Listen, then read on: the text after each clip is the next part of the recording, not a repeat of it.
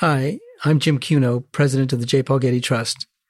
In a new podcast feature, we're asking members of the Getty community to share short reflections on works of art they're thinking about right now. We'll be releasing new recordings every other Tuesday. I hope you'll find these stories about our daily lives, from laundry on the line to a dog at a scholar's feet, thought-provoking, illuminating, and entertaining. Hi, I'm Nicole Budrovich, a curatorial assistant at the Getty Villa. With Election Day and political debate in the air, I recently found myself thinking about an object in the Antiquities collection, a large silver platter about the size of a baking sheet, which I've come to call the debate plate. At the center of the plate, two older men are seated on either side of a celestial globe.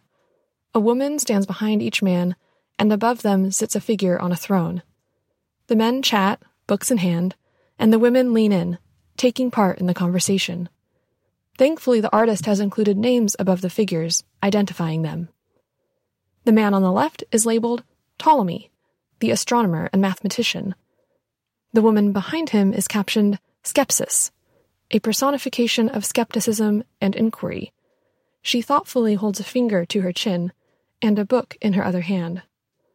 Ptolemy's debate opponent is labeled Hermes. This is Hermes Trismegistos, a god of writing and secret wisdom. His female companion's name is not preserved, but she must be another personification, perhaps Sophia, knowledge, or Pistis, belief. A discussion is clearly underway, but what are they debating? The creation of the Earth and planets? Scientific inquiry versus faith? In any event, in today's heated political climate, this complex object is oddly comforting.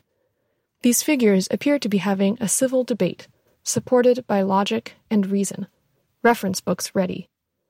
While their worldviews may differ dramatically, they seem to be talking it out, presenting their arguments, and listening.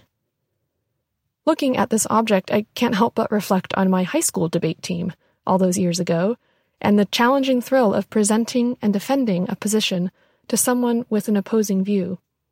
While we may not have discussed the origins of the world, we dug into divisive issues around voter representation, marriage rights, and bioethics, our talking points scrawled on 3x5 note cards. This plate also reminds me of how, during high school, politics would come up at the family dinner table, and discussions would often get heated. But even in disagreement, we would find our way to the heart of the issue with mutual respect. After a tumultuous election season, this debate plate serves as a heartening reminder of the enduring tradition of civil discourse, a tradition I hope we have the tools to maintain, both in our private lives and on the public stage.